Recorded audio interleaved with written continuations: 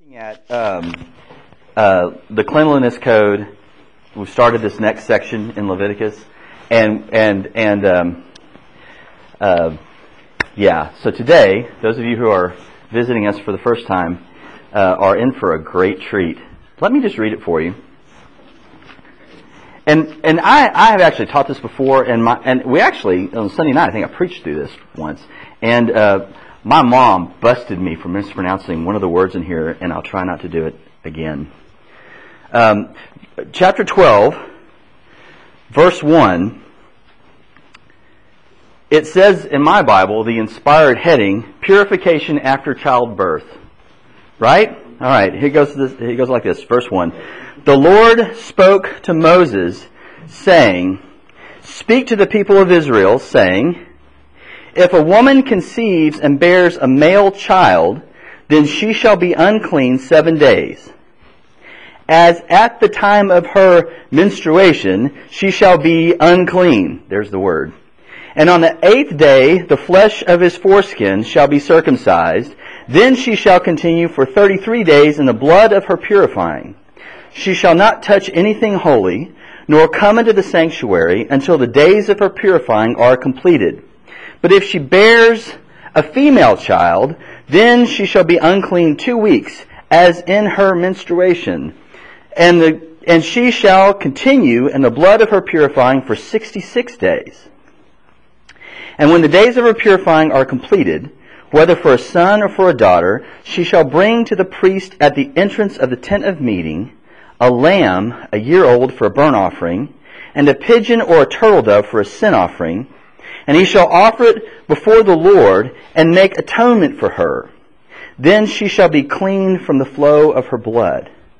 This is the law for her who bears a child, either male or female. And if she cannot afford a lamb, then she shall take 2 turtle doves or 2 pigeons, one for a burnt offering and the other for a sin offering, and the priest shall make atonement for her, and she shall be clean. And I've told many of you before, first of all, what the heck? Sunday morning, this is the passage we're going to go over in class at mixed company, and everybody's like, what? There's a specific place on the carpet to stare during the whole time. What are we doing? I've told many of you before that as I was reading through the Bible in a year and I got to Leviticus and it's struggling, I got to this chapter and I just shut my Bible and said, what am I going to do with this? What do I do with this? I am a male in the 21st century where childbirth is done in sterilized hospitals. What am I going to do with this? What possible benefit is reading this passage to me? How does this shape me, form me, grow Christ? What in the world you do with this? We've talked through the first part of the cleanliness code, which is dealing with ritual impurity resulting from the touching of dead animals and eating impure animals. We've kind of gone through that, and that's iffy. But we saw that there's a purpose to that. The remainder of this code, the next 4 chapters, including this one, deal with the touching or related to matters of the human body. Leviticus 12 addresses the impurity experienced by the mother who has just given birth. If there was ever a passage to be skipped on Sunday morning, you'd think this would be it. Well, you haven't read chapters 13 through 15 yet. Gentlemen, get ready. Your day is coming. But today we deal with childbirth. Every word of God proves true. He is a shield to those who take refuge in Him. Proverbs 35, right? King James says every word of God is pure. All Scripture is God. I have to set this preface on this passage. Every time I teach it, I have to set this. All Scripture is breathed out by God and profitable for teaching, for reproof, for correction, for training in righteousness, that the man, studying about childbirth rituals, that the man of God may be complete. Is that true? Good Reformed Baptist people are going to say, yes, it is. Here's a test of that. And this is the thing I ran up against in running into Leviticus. What do you do with this? How is this profitable for teaching, correction, reproof, and training in righteousness? What does this mean? How do I, in the 21st century, apply this? How about this one? Now these things happened to them as an example, but they were written down for our instruction, on whom the end of the ages has come. 1 Corinthians 10:11. What part of Scripture is he talking about? What is he specifically talking about whenever he's writing this? Right, he's talking about the Old Testament at this time, right? He's talking about Leviticus 12. Yes? And other things, obviously. But it includes here. All right. With that preface, let's pray. Father, I thank you that all Scripture is God-breathed. I thank you that you are wise and that you impart your wisdom to your people through your word, all of it. I pray, Father, that this morning you would open our eyes to what you would teach us through Leviticus 12. I have no resources here other than your word and the power of your Spirit. I pray that would fall on each of us to open our hearts here and let us see something that's uncomfortable and kind of icky would be applicable to us in a way that is most profound. Thank you for Jesus and the grace that we have through him, and that all the knowledge, treasures of knowledge and wisdom are stored in him, and we have access to him through the grace and power of your Spirit because of his atoning sacrifice for us on the cross. May we be raised with him. And it's in his name that we pray. Amen. All right. Let's start with just going through the passage. Just what are the mechanics of this? What does it look like? Why do you have a law on childbirth? Something wrong with it? Is there anything morally wrong about having a baby? Everybody's kind of shaking their heads no, still looking at the same piece of carpet. Is there anything morally wrong about it? No, there's nothing wrong or immoral about giving birth. In fact, isn't that part of God's original mandate? Yes? Be fruitful and multiply. That's following kind of a command, a mandate of God for the human race, to be fruitful and multiply, to increase on the earth. Psalm 127:3 confirms the Israelite mindset that children are a heritage from the Lord. Yes, a gift of God. What's the problem then? What does it say in the passage? What's the problem? Because of her what?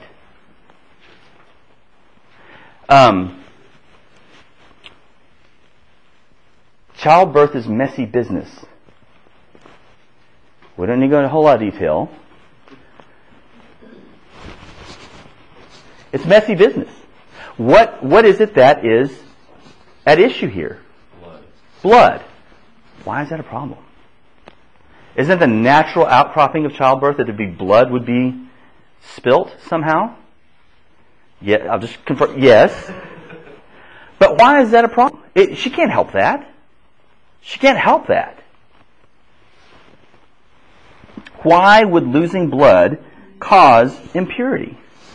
Well, many cultures, both ancient and modern, see the loss of bodily fluids as ritually defiling.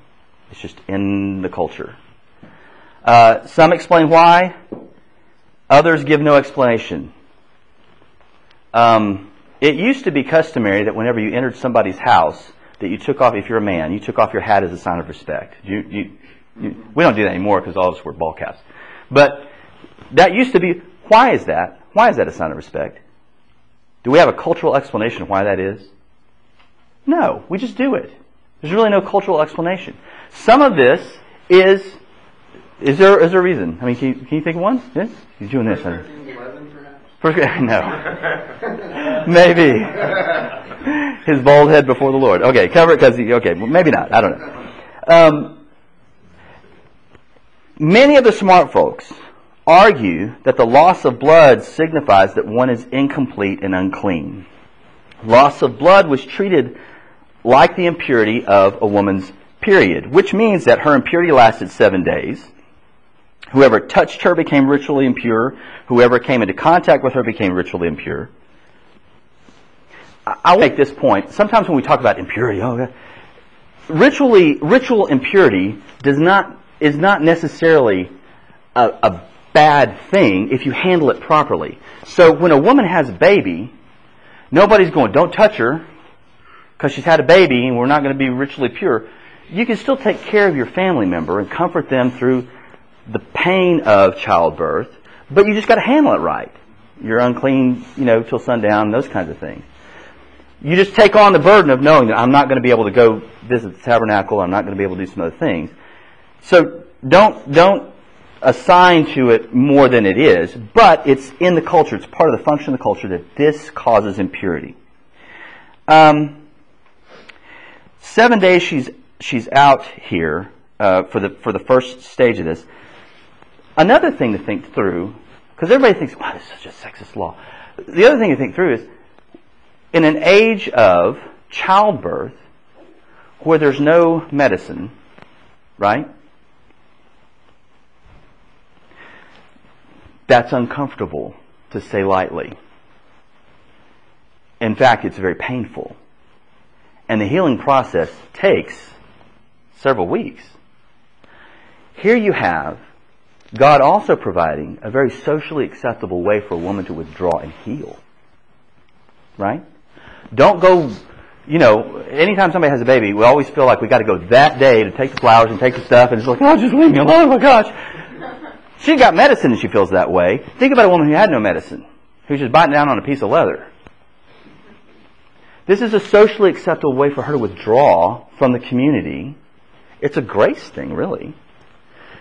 To withdraw from the community, to be cared for by her family, while she's healing from the pain and discomfort of childbirth. All right, let's look at the requirements here. There are 3 stages to this thing. 3 steps are required to move from defilement or impurity to purity. The first one is, the woman is to remain unclean for 7 or 14 days, depending on the gender of the child. She's got to wait 7 days for males, 14 days for females. First of all, let's deal with this issue. Why 7 days? Or a multiple of 7? What do you think? What have we seen again and again and again in the Old Testament? Completeness. There's a completeness issue, right? 7 is a number that signifies completeness, thoroughness. The Hebrew number of perfection is 7. Okay. Why 14 days for a female child? Are girls just that much more unclean than boys? Cooties. It's the cootie factor? Yes. That made me really angry, so I read about it. Well, it seems that because women are the vehicle to bring life into the womb, that if you bear another woman, then you're responsible for somebody who could bear that part of the curse again. So double the time. Yeah. Yeah. There's that idea. There are the smart folks out there that make that argument. You're right. Others just stop it. It's just sexist. They just hate women. Bible. Christians. Jews. They stop at that argument. Well, in response to that argument, they overlook the Israelite view that God's image was expressed in male and female, right? If we're going to make the sexist argument, what other culture views male and female as both an expression of the image of God? None. If it's sexist, the sexist argument also fails to explain why the rites in this chapter were exactly the same for male and female children. They still had to both withdraw. They still had to do the thing. They still had to make the same sacrifices at the end. It's for both. You don't add an extra bull in there for a woman because it's a woman. That's not it. It's the same. It's the time factor. It's the withdrawal factor, right? That's the difference. Some ancients believed that boys had a shorter gestation period in the womb. There was some idea that maybe that's going on here. Others have suggested that a boy's circumcision somehow contributed to the purification because there's an extra. The males bore the sign of the covenant, and some argue that. I know John Gill argued that. And they had to take him on the 8th day to do that. So maybe in order for her to be able to be present for the circumcision or whatever, maybe there's some of that as well. The thing is, we just don't know. I mean, when it comes down to it, we just don't know. It's one of those things like, why do we take the hat off when we go into the house, right? Those are all possible theories, but nobody knows for sure. It doesn't tell us. So what happens if they're a male? We've said it, circumcised on the 8th day. Why? Why do that? You already said it. It's a sign of the covenant. Where do we get that? Abraham, Genesis 17, right? Is a sign of the covenant, 17:11 through 12. The sign of the covenant family and being identified with the people of God, they belong to God. If circumcision was a covenant sign, and males are circumcised, does this mean that only males were considered covenant members? Because it doesn't call for female circumcision, thankfully. Some wicked pagan cultures do. Isn't there a precedent of the female being under the protection of her father until she's married, and then she's under the protection of her husband? So there should always be a male who's a protector, which, I mean, like Boaz was for Ruth. Isn't that what we're seeing in Ruth? I was just going to go there. Good. I'm glad you brought that up. We have an issue there of male representation of the family. And that includes females who are represented by the male who is a covenant member. Therefore, the females under him, the wife, the daughters, are also members of the covenant family by representation. It was a republic. It was by representation. Remember those? Anyway. Israelite society, the father was considered the head of the family, the representative. If he received the sign of the covenant, then all who were members of the family, including females, were considered to be covenant members as well. So you have the 7-day idea. The boys were circumcised on the 8th day. The girls wait another 7 days for them before they move into the second stage, which lasts for 33 days or 66 days, depending on the gender. And this time period, this month or 2 month about time period, she's neither ritually pure nor impure. It's kind of a holding period. Again, it's another time for her to be withdrawn. It says specifically she's not to touch any holy thing or go to the tabernacle or the sanctuary, right? So it's temple, later times the temple. So it doesn't mean that that other people can't touch her in this time. She's moving a stage closer to being pure. She can touch other people. People can touch things that she sat on. That whole idea is not there anymore. It's just dealing with the things of God. It's a middle row stage. And so the mother moves to the second stage on the 8th day. In the second step, she's no longer ceremonially unclean, but this period serves as an interval between her cleanness and uncleanness. It's 33 days. What do you get? Total number of days. What do you get? 40. Okay, great Bible scholars. What's 40 in the Old Testament? What do we generally see associated with that? 40 days and 40 nights for Noah? Still completeness, but it's like It's still 40 years in the wilderness? It's still a completeness. But it's like a earthly completeness or a humanly completeness. Usually a big event, a judgment is a big event, a blessing is a big event. And that's what we see here. It marks a significant earthly event. What's the big event? Earth. Life. Life, childbirth, a kid coming into the world is a big deal. And so we see a multiple of 40. It's the start of a new generation. Start of a new, and look, it transforms your life. It does. It's a completely different thing. There's 2 people, and now there's 3 people. And the dynamics change. A long time. And they change. And they still change because they move in stages of life themselves. I think with every significant period of a kid's life, you should take 40 days and just go, Lord. 14 is one of those periods. I'm just saying, oh God, I need 40 days. There should be, in law, the Fair Labor Standards Act should have a 40-day increment for every You can just withdraw from work and just go on a mountain and just be for a while, preparing for this momentous occasion. That's what the deal is. It's a life-transforming event. There's a 40-year deal. 40-year, should be. A 40-day deal or an 80-day deal, apparently for girls. 80-day deal. It's a major significant of a significant social transition or a complete period of endurance, such as a fasting or punishment. Here the significance is childbirth. But it's a lesser stage of impurity. And it seems to say that she's moving away from the uncleanliness of the 7 and 14 days to a period of just kind of a transition. What does this say? What does this say? I mean, she's still in this period of not able to go to the house of the Lord, not able to touch, for example, the peace offering meat, something that's sacred. What does that say? What does that bring to mind to Israel? Wandering in the wilderness, God still can't eat meat. What does it say about God? How is he to be valued? Doesn't it display that even in this physical representation, God is a blazing holiness? Huge holiness. And here's a physical representation that I'm not. She's not. And even this period of transition, I may be able to be around people, but I still can't go to where he is. Right?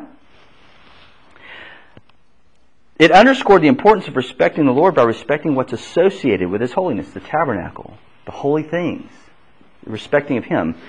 Nevertheless, by the 40th day or the 80th day, she would have gone through a thorough wait and be ready to transition from the ritually impure to the ritually pure. And then we get stage 3. Stage 3 purity. How does this look? What do we do here? You got a major event, a major impurity. There's minor impurities and major impurities. People that touch her would be minor impure. They touch a dead animal, unclean till sundown. That's a minor impurity. This is a major one. We have a longer, protracted period. At the end of the major impurities, we have what? Sacrifice. What kind of sacrifice? What's going on? What does it say? A burnt offering and a sin offering or purity offering. Two ways to say that. Verses 6 through 8. In our passage, the first is the burnt offering, primarily to gain acceptance of the offer by God. And it's a reconciliation of general sinfulness. So we've seen that in chapter 1 of Leviticus. The burnt offering is, I'm unholy, you're holy, generally accept me. Also, a burnt offering is used as thankfulness. Thankful I'm alive after childbirth with no medicine. Thankful for the kid who's alive. Thankful that they survived the circumcision, that all these elements of thankfulness are there. The sin offering. Ritually unclean.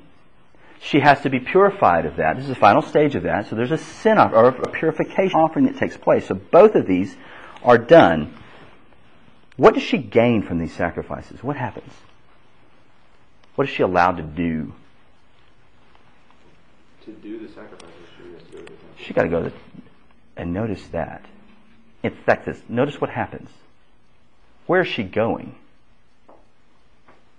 Is there a separate woman's courtyard there? No. She goes to the tabernacle. She goes to the door, the entrance to the tent of meeting in front of God and everybody. She's there with the men offering her sacrifices. Is that inequality? Do we have grounds for outrage and to hold protests and to, No. She is accepted or being accepted, in the process of being accepted as an image bearer, fulfilling her role that God has assigned to be image bearer this way, at the same place the men do when they offer their sin offerings, when they offer their burnt offerings. Yes? I was just wondering, just in that whole sin offering thing, because since there's not anything wrong with childbirth and stuff, does this have anything to do with the fact that the original sin idea and the curse that this child who's being born is already born with a sinful nature? Yeah, It does, and there's some association there. We'll talk about it in just a second. But you're right. There is some of that idea. But right now we're just dealing with the physical. It's a ritual impurity. It's not. This is not a moral pronouncement on the woman. This is a physical ritual impurity. This is a cultural thing that God is painting a picture through. How she can be made right to go back into how she can be made right to go back into His presence and deal with His stuff, His holy stuff. So she's readmitted into the regular religious life of Israel. She's restored into the right relationship with God, to the community, to the sanctuary. What if she can't afford a lamb? He made provision. He made provision. In what way? What does she do? 2 turtle doves and a partridge in a pear tree. What is it? 2 turtle doves or 2 pigeons, right? Is that what it is? Where did the new mother bring this offering? The entrance to the tent of meeting. Women were as welcome as men to come and worship before the Lord. All right. That's beautiful. What do we do with this? What is this showing? Well, what does childbirth remind us of in our relationship with God? You've said it. It reminds us of Genesis 3, doesn't it? In Adam, all die. The inherent sin, our federal representative, the covenant bearer, Adam, sins on our behalf. Thank you. Appreciate that. I would have done nothing different than him, by the way. And neither would you. The girl would have grabbed the apple, I'd have ate it. It's still the thing. In Adam all die. We start from a point of sin. The woman can't help the blood loss here. It's just part of her nature. This is part of it. I'm born in Adam. It's part of my nature. Right? Ritual holiness reminded us of God's blazing holiness. Only those who are ritually pure could approach the presence of God. If this were true in the physical realm, how much more true in the spiritual, moral realm? If God's picture is, I can't help the blood flow from childbirth, and I need to go through these 3 stages to be ritually pure again, to be part of the community, to be in His presence, how much more the stuff in my heart? Doesn't it paint that picture? In fact, you'll see this throughout the rest of the cleanliness code and other elements of Leviticus. These are pictures, and we've said this before, pictures of what goes on, what needs to take place in the human heart. Ephesians 2:3, by nature children of wrath like the rest of mankind, God graciously provides a symbol, a picture of our innate, unclean, rebellious hearts. We forget who we are before Him, we don't get our sin, and God provides a graphic representation of that corruption from birth in this ritual. Second, who provides the means of purification? Aaron. No? Does he? Moses? Who provides the means? God provides the means. God diagnoses the problem of our sinful condition. How can a sinful and unholy people dwell in the presence of holy God? He also graciously provides the solution. Is that not a picture of the gospel? By nature, recognition from our nature, our true nature as sinful, unclean creatures before God. A time marked by significant transformation and repentance with a desire to be made clean from our condition. Finally, our use of the means of faith, the sacrifice that He's given us in Christ. He's commanded for us to be made clean, to be atoned for. It is pictured here as a lamb and a bird, or 2 doves and pigeons if you're poor. That's the picture. But doesn't it presuppose a final sacrifice? Doesn't it point ahead to the final sacrifice? Israel was reminded that God's intention for humanity was to come before Him and worship and celebrate the covenant relationship with Him and with each other. That's the goal. It's the goal for the men. It's the goal for the women. She's to come to the entrance of the sanctuary. Worship, have covenant relationship with me and with each other. That's the goal, male and female. All right.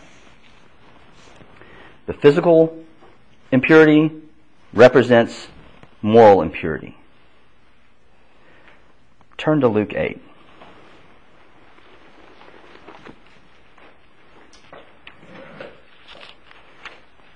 There are really two places where this is dealt with. Two themes, two stories. This story is told here in Luke 8, verse 42 through 48, and also in Mark 5, 25 through 34. We're going to read the Luke passage. All right. And we'll start 42b. As Jesus went, the people pressed around him. And there was a woman who had a discharge of blood for 12 years. And though she had spent all her living on physicians, she could not be healed by anyone. She came up behind him and touched the fringe of his garment, and immediately her discharge of blood ceased. And Jesus said, "Who was it that touched me?" When all denied it, Peter said, "Master, the crowds surround you and are pressing in on you." But Jesus said, "Someone touched me, for I perceive that power has gone out from me." And when the woman saw that she was not hidden, she came trembling, and falling down before him, declared in the presence of all the people why she had touched him and how she had been immediately healed. And he said to her, "Daughter, your faith has made you well. Go in peace." What's going on here? Same kind of thing. Who touched him? What do we know of this woman? What's her condition? Discharge of blood for 12 years. So what does that place her in the community? She's unclean. Ritually unclean. Always unclean. That 7 days, the first stage, is constantly going. People touch, "I don't want to touch her, I'll be unclean till sundown." For 12 years. There's no second stage for this woman. Ritually unclean. What does that do to her? She's cut off from contact with community that, if people care about their purity, which they kind of did. She's cut off from where? To the temple. The temple. The entrance to the temple. She's cut off. For 12 years. And it meant so much to her to be a part of it that she spent everything she had to fix it. And couldn't do it. For 12 years. No money. Gone. Cut off from society. Cut off from the presence, the acceptance of God for 12 years. She could never make atonement or be restored to fellowship. She was outcast because anyone who touched her would be unclean. What was she doing in the crowd? How selfish. She might have bumped into somebody and they wouldn't know they'd be unclean. She's in the crowd. She shouldn't be there. Do you think she was trying to sneak up on Jesus so she wouldn't be noticed? Right? I mean, doesn't it say, that's why I wanted to go through Luke, because this little extra clarification here. She wanted to be hidden. She wanted to remain hidden. Why? You're here. What? You're unclean. She wanted to remain hidden. What does he do? Oh, she wants to be hidden. Let's honor that. What does he do? In the midst of being pressed in on by all the people, he yells out, "Who touched me?" Don't! What does that do? If there were a spotlight on the top of the building there and whatever, there she is. She wanted to remain hidden. He doesn't let her remain hidden.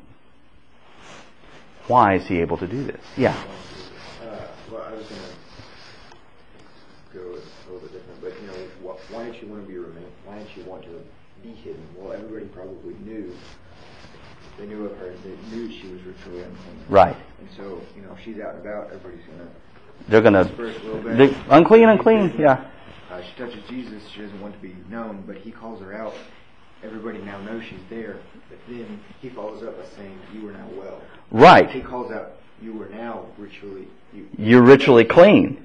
And he does it publicly. What effect does that have on her? Now she's publicly accepted. I mean, it gives grace to the humble. Like, had you not called her out, you wouldn't have been able to say publicly your faith. Mm-hmm. Wow. Yeah. He commends her. He restores her. Publicly, after 12 years, all of her money spent, what does she do? She, by faith, grabs hold of him and trusts he's enough. And she's restored. And he publicly says, you're restored. What was unclean is now clean. He's not made unclean by touching the unclean, right? He makes the unclean clean. Go in peace, he says. Immediately restores her to fellowship. Go in peace. We see in this ritual the burnt offering, right? We see the burnt offering and the sin offering to get you where? To the peace offering. He says to her publicly, go in peace. I'm your peace. I've restored you to peace. There's no 7-day period. No waiting. Done. I'm done. It's done. You've trusted me. Who did she touch? Look at Luke 2. Just a few pages back.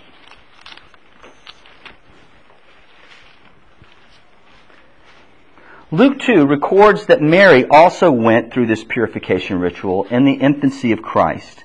Jesus was circumcised on the 8th day. When the days of her purification were completed, she went to the temple to offer what? A lamb? What does it say? Turtle doves and pigeons. Why? They were poor. The King of Heaven comes down and identifies in this ritual with the poor, the impoverished, the outcast, the marginalized. He identifies with what has been cast away. 2 birds, one for the burnt offering and one for the sin offering. She gives the offering of the poor, the outcast, the commoner who cannot even afford a lamb.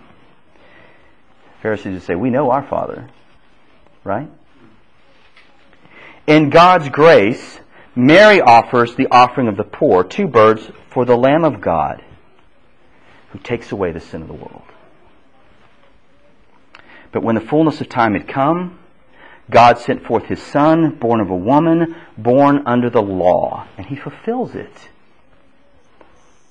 This Lamb would also abolish ritual distinction for national Israel, for relational distinction in those redeemed from every nation, tribe, people, and language. He restores what's been cast off. He has relational distinction among those who trust in Him alone. We're talking this morning about how these rituals and these impurity laws display a picture, a physical picture of the moral impurity in our hearts. John says at the end of his gospel, if everything was written about Jesus, there would not be enough space in the world the books would fill up all the world, or however that goes. I haven't memorized that. But there it is. There's not enough space to tell the story of it. They culled out of the history of Jesus incidences. This was an important one. This story happens in the midst of him being contacted by a synagogue leader, a leader in Israel. This would really further his ministry if he healed this man's daughter, right? And he does, but he stops for this outcast. And in it points back to this law and others that we'll see in the cleanliness code here dealing with human body impurity. Points back to this to make the display, I can heal this physical impurity. How much more can I heal your moral impurity? How much more am I enough? Come to me, trust me that I'm enough, right? Yeah. All of the people that are pro-abortion today would say, a baby growing inside is just a fetus. It's just a tumor. It's a part of her body, and she can make the choice. God says differently, because the same law for a baby born of her flesh and blood is the cleanliness ritual is if she had touched something dead. Mm-hmm. That's how we're born in sin, just like Romans 5 says. And so how to be pure from one there's blood loss, Mm-hmm. but two, it's a sinful person Mm-hmm. that's coming into the world. That she touched this sinful person. Yeah. And so it just shatters. It reminds us again of our need for grace from the very beginning. David says, in iniquity my mother conceived me. He's not talking about his mother's, how he was conceived. He's talking about the process of original sinfulness on his own heart from the very beginning. The thoughts are perpetually evil from birth, it says in Genesis 6. So, yeah, you're right. It's that picture. But Luke and Mark, using that story of this woman, I think is a clear picture of Christ being the only one. I mean, he just declared, be at peace. Shalom. We'll just get all spiritual and we use the Hebrew. Shalom. He pronounces on her the peace offering as if she's already taken it. And as if she's already in fellowship with the culture, with the community. And does it publicly. Do we view each other that way? Do we see that grace of Christ, the pronouncement of peace on those who have repented and trusted in Him, as those who are in right fellowship? Struggling, fighting, hopefully, but still, He's pronounced it. Be at peace. Don't wait. No waiting period. Be at peace because of what I've done. For what was written in former days was written for our instruction,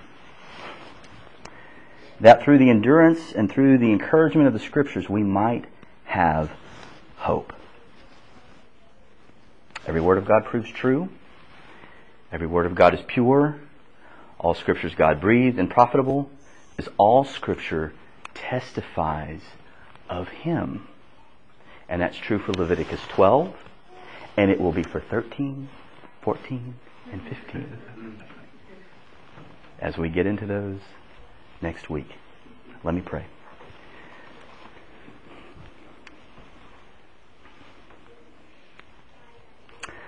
Father, thank you that you, in your great sovereignty, set apart a people to display physical representations of where we are spiritually and morally. Thank you that in your grace you have shown us that Christ has fulfilled all the physical laws in order that He may apply His obedience to us spiritually.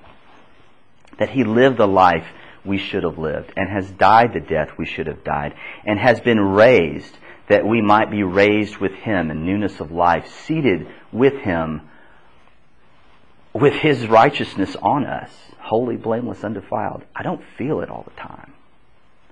In fact, many days I look at my own life and think, unclean. Thank you, by your grace, you have spoken to us through your Son. Be at peace. I've done it. Trust me and me alone. And as we fight for holiness, from hearts that long to be in right fellowship with you, we realize that we are in fellowship with you because of what Jesus has done. God, help us to have hope and not despair. That even though we continue to wrestle with the remaining sin that so easily besets us, that you have spoken and declared peace. We thank you for this in Christ's name. Amen.